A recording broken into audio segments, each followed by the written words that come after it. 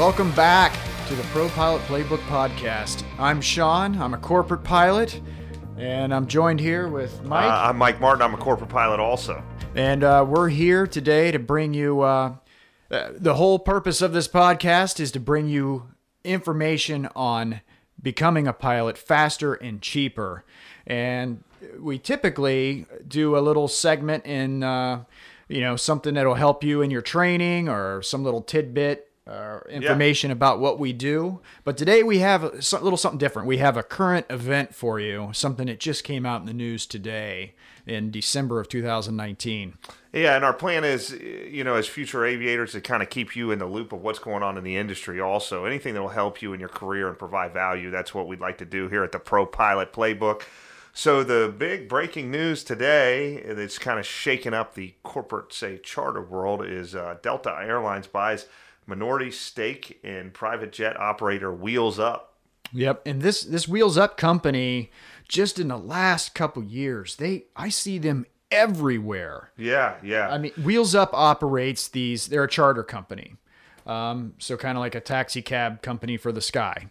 But they operate. They got a nice little niche going. Yeah. They operate all of these inexpensive King Airs and these. Well, they have jets now too. Yeah. But they started off with all these turboprops everywhere. Right. And I literally see them just about every airport I'm at. There's a Wheels Up. Yeah, it's crazy. And I think the brain behind it, I haven't done a lot of research beforehand, but from what I know, it's one of the original founders of Marquis Jet. There's a guy named Jesse Itzler that's kind of the face of Marquis Jet formed it. And the Spanx girl husband. The female billionaire. That's the first ever, or not one of the only female billionaires, is his wife, who I think he met when he did Marquis Jet. But he had a business partner. I believe the guy's name's Ken Dichter, I think, and they both branched off after Marquis Jet did their own thing, and this guy created Wheels Up, which just exploded in growth. And their niche is these turboprops. If you're going a short distance, have almost the same speed as jets, because the turboprops are not as fast as jets. Right. The turboprop goes 300 knots, a jet goes 450 or whatever, but when you include the time to get to altitude and all that stuff on a short hop, like we're talking, say, New York to Boston, or even longer, New York to Detroit, or Cincinnati, Chicago, or whatever, Palm Beach to Atlanta. Yep. These type of missions, or San Diego to L.A. Right. There's almost no difference, and they're a lot less expensive to operate. So significantly. Yeah. So they kind of had a niche where they can charge less, but you still get the luxurious private travel to move people around, and I think their marketing is genius, like you said. I mean, you see them everywhere. Yeah, and I see their ads a lot of places too. Yeah. They're definitely doing something right. In Delta, as you may know, they've been in the private jet market for a long time. Yep. So they operate the airline, obviously, which is one of the most prestigious airlines in the world, maybe. But largest airline in the world. Yeah.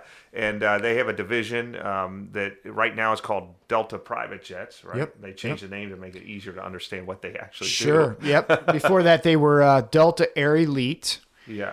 And that company started off actually here in Cincinnati, where we're at as a small charter company.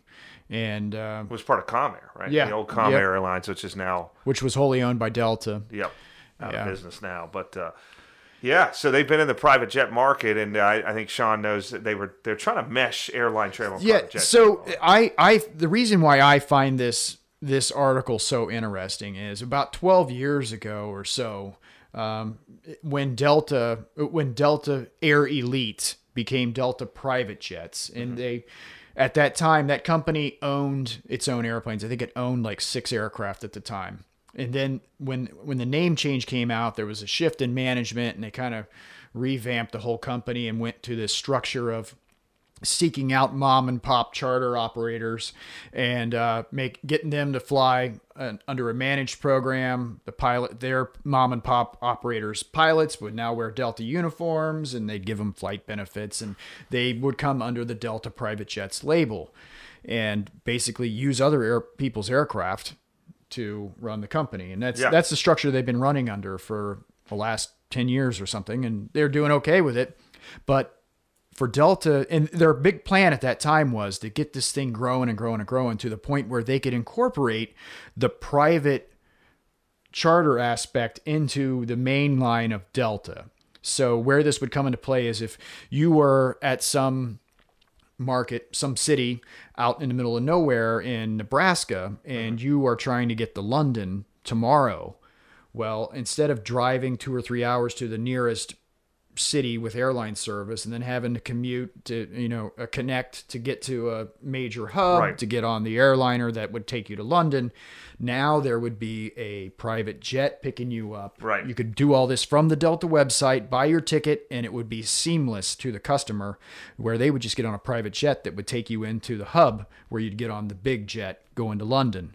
Right. So seeing this happen has me wondering whether that's a twinkle in somebody's eye sitting in the back boardroom of somewhere in Delta, that they're going to try to get this going again. Yeah, that definitely is a definite possibility. And just for the viewers that don't understand the pricing on all of this stuff, but to take a private jet is very expensive anywhere. So, to take a private jet, a couple hours within the continental United States is very expensive. But when you get into taking a private jet internationally to Europe from the United States, it's a complete game change. I mean, it's way, way more money. So that's why somebody might might think, well, if you're going to take a private jet from Nebraska to the hub, why don't you just take it all the way to London? Yeah, that you're talking apples and oranges, and even more so because now we're talking about a fleet of turboprops. Right, that could cost effectively move people. Yeah, exactly. Yeah, and there's a lot of high net worth individuals that live in small markets, because some of these affluent places like